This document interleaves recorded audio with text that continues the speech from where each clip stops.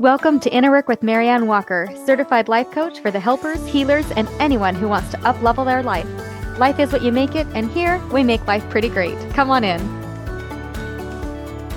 Hi there, and welcome back.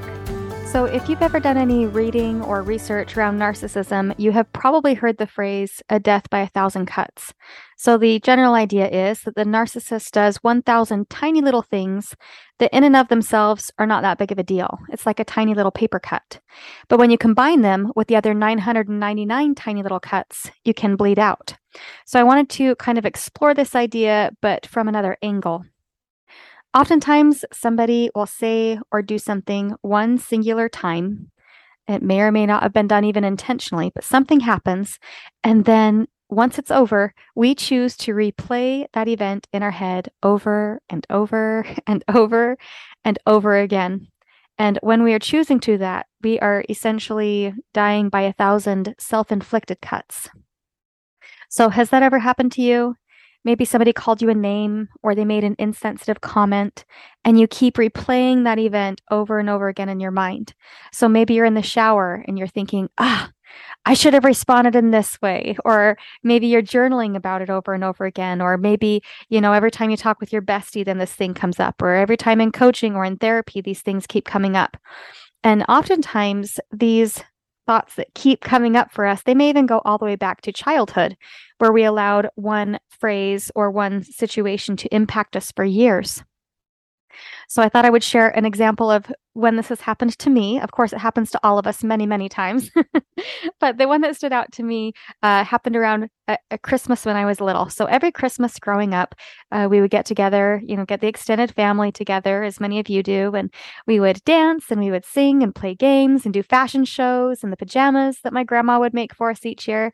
And we would really have a lot of fun. So this one particular year, my sister had just finished playing a beautiful piano solo, and an older family member said, referring to me and my sister, I guess that one got all the beauty and one got all the talent.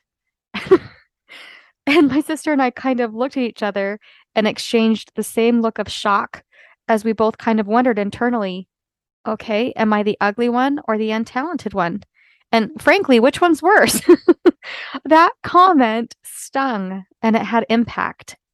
And, as a young teenager, I chose to make it mean something negative about me. For years, I kind of told myself that I was just a pretty face, right? I was pretty cute, not going to lie.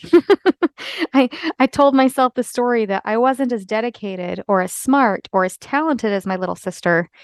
But you know what? That's not true. Yeah, I don't play the piano, but I do have other skills and talents, and I am smart and capable. And do you know what else is true? My sister is gorgeous. But that comment still had impact, where I found myself on the defensive anytime I got the slightest hint that anyone thought that I was incapable. So truth be told, we still talk about that comment as evidenced by this podcast. And now that we are older, we are better able to laugh about it. And we both know that, that family member probably has zero recollection of ever making such an insensitive comment. And yet we still did carry it around for years. And I know for me, I've relived that comment. And over the years, it's probably caused many little cuts. And it was all because I chose to internalize that statement and make it mean something about me. And that's human nature. We make everything about us, right? But maybe it isn't about you. In fact, most of the time, it isn't about you at all. How other people do or do not show up is 100% about them. I remember talking with a friend of mine when I was confused about an interaction that I had. And I was totally believing my story around the situation. I was believing it was a fact. I was believing that A equals B. I was believing that my thoughts were not stories, but they were gospel truth. And in this instance, I was making it mean that I didn't have value, that I wasn't of worth, that I had said or done something to offend, that I had done something wrong. Essentially, I was making it mean that there was something wrong with me. And my friend gave me such great advice. She said to go back and look at that interaction again, but this time only look at how I was showing up, not how the other person did or did not show up. And it was fascinating because you know what I saw? it was a benefit to me because I could see it in black and white, right? Because you can't really do that when it's a conversation. You can't go back and look at it. It's just through our memory and through that lens. But it was very beneficial. This was actually in black and white, and I could look over our exchange and see that I was a kind and communicative collaborator. I could see in black and white that I was responsive and thoughtful in my inquiries.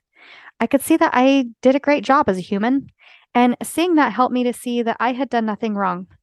And that helped me to shift my story into a more supportive one. So my new story was, oh, well, they must be busy, and that's okay. Or, oh, they must be overwhelmed, and that's okay. And that mind shift helped me to stop inflicting pain on myself because truly I was the only one inflicting pain on myself at this point, right? It was all about the story in my head. The other person hadn't even actually done anything. So when we find ourselves triggered, it's usually because we're making someone else's behavior mean something negative about us. We are making it mean that we are too much or too little. We are making it mean that we are unlovable. We are making it mean that we are unworthy of time or space. We are making it mean that something is wrong with us. But that is still just a thought. It is just a story. And just because we believe that story, it still doesn't mean that it's true. So let's take a look at a few different thoughts to see what they might be creating, right? Because our thoughts are going to create our emotions, and our emotions are going to determine how we show up. So let's assume in this circumstance that somebody actually said, "You are too much." And your thought around that might be, "They're right. I am too much." That may create a feeling of insecurity. And when we're feeling insecure, we may be self-conscious about what we say and what we do. Maybe we're trying to not move too much or trying to not talk too much.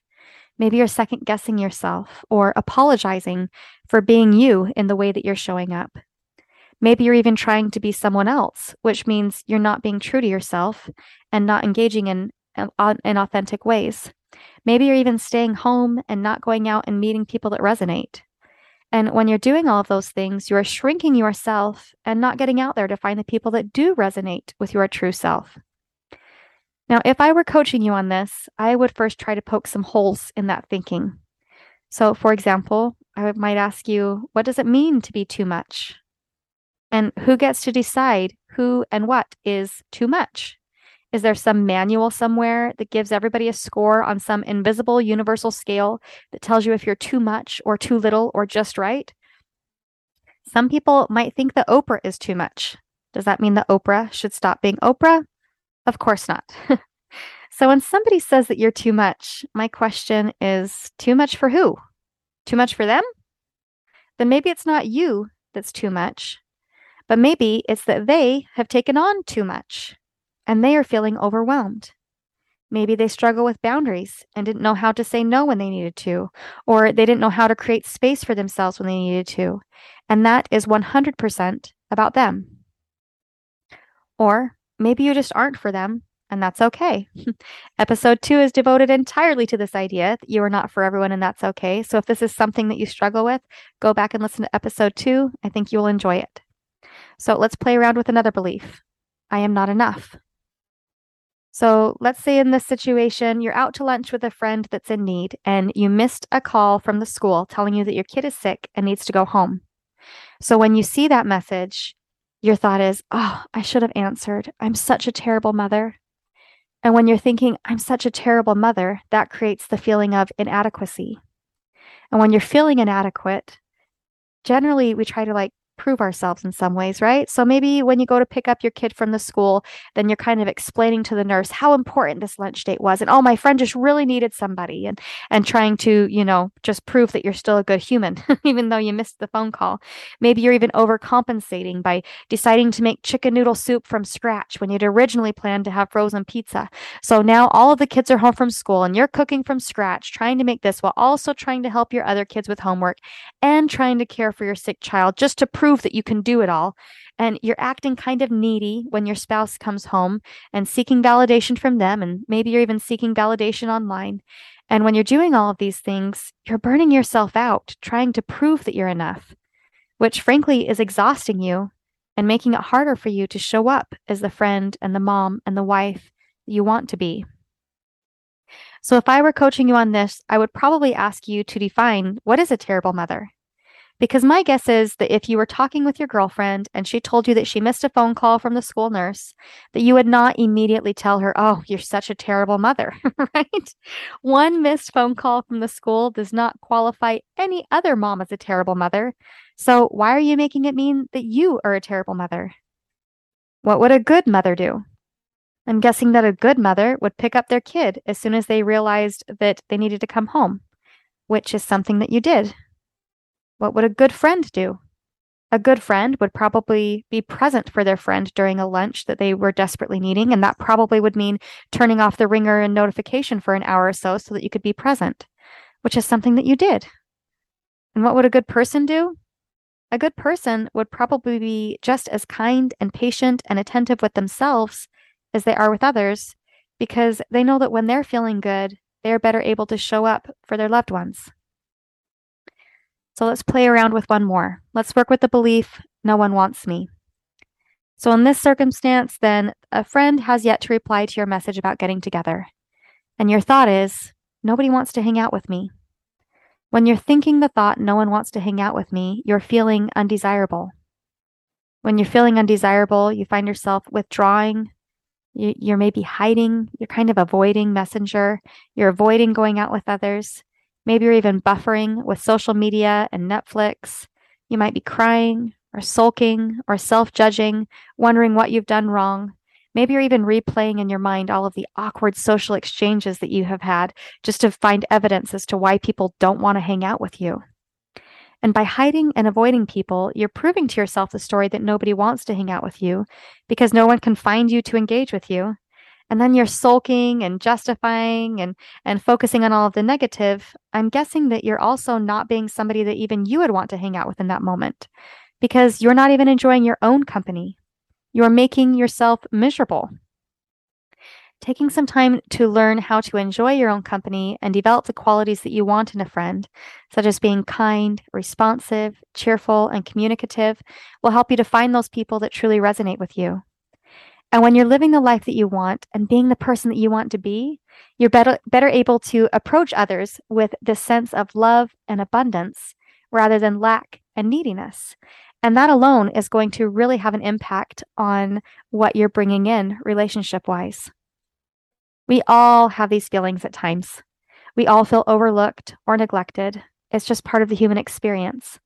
And the amount of time that we have spent thinking on these thoughts and practicing those feelings, be it days or weeks or months or possibly even years, will let us know how long we've been carving out these specific neural pathways around those thoughts. Oftentimes, we tell ourselves these stories so many times that our brain just automatically fills in the whole story for us and goes into autopilot. So, like, have you ever been trying to go somewhere and you zone out a little bit and then you realize suddenly that, oh, I'm automatically driving to work or to the library or to Walmart because you've just practiced driving that route so many times, even though that's not where you want to go? It's the same idea with your brain. Your brain wants to be helpful. So when these thoughts come up that you've been practicing are triggered, then it's your brain is going to say, "Hey, I got you, girl. Like, I know how the story ends. You just sit back and relax and I'll take you there." And then we're on autopilot where we're going to this destination that we really didn't want to go. And it takes just a tiny bit of recognition and self-awareness to correct your autopilot route to the store, right? Just as it takes just a little recognition and self-awareness to course correct our thought processes. But the good news is that our brain is capable of creating new neural pathways. It's capable of remembering these new routes that are supportive and that we do want to take. We can course correct. And the more we practice our new thoughts, the less likely it will be that we will find ourselves going down that old road that doesn't really take us to where we want to go. Love yourself. Offer yourself some self-compassion as you recognize that this may be a belief that you have practiced for a long time, but you don't have to keep thinking it. And then have some fun and get creative as you work to find other beliefs that might be more supportive, and just keep trying them on until you find one that fits. Oftentimes people will tell me that affirmations just don't work for them, and that just tells me that they haven't found the right one.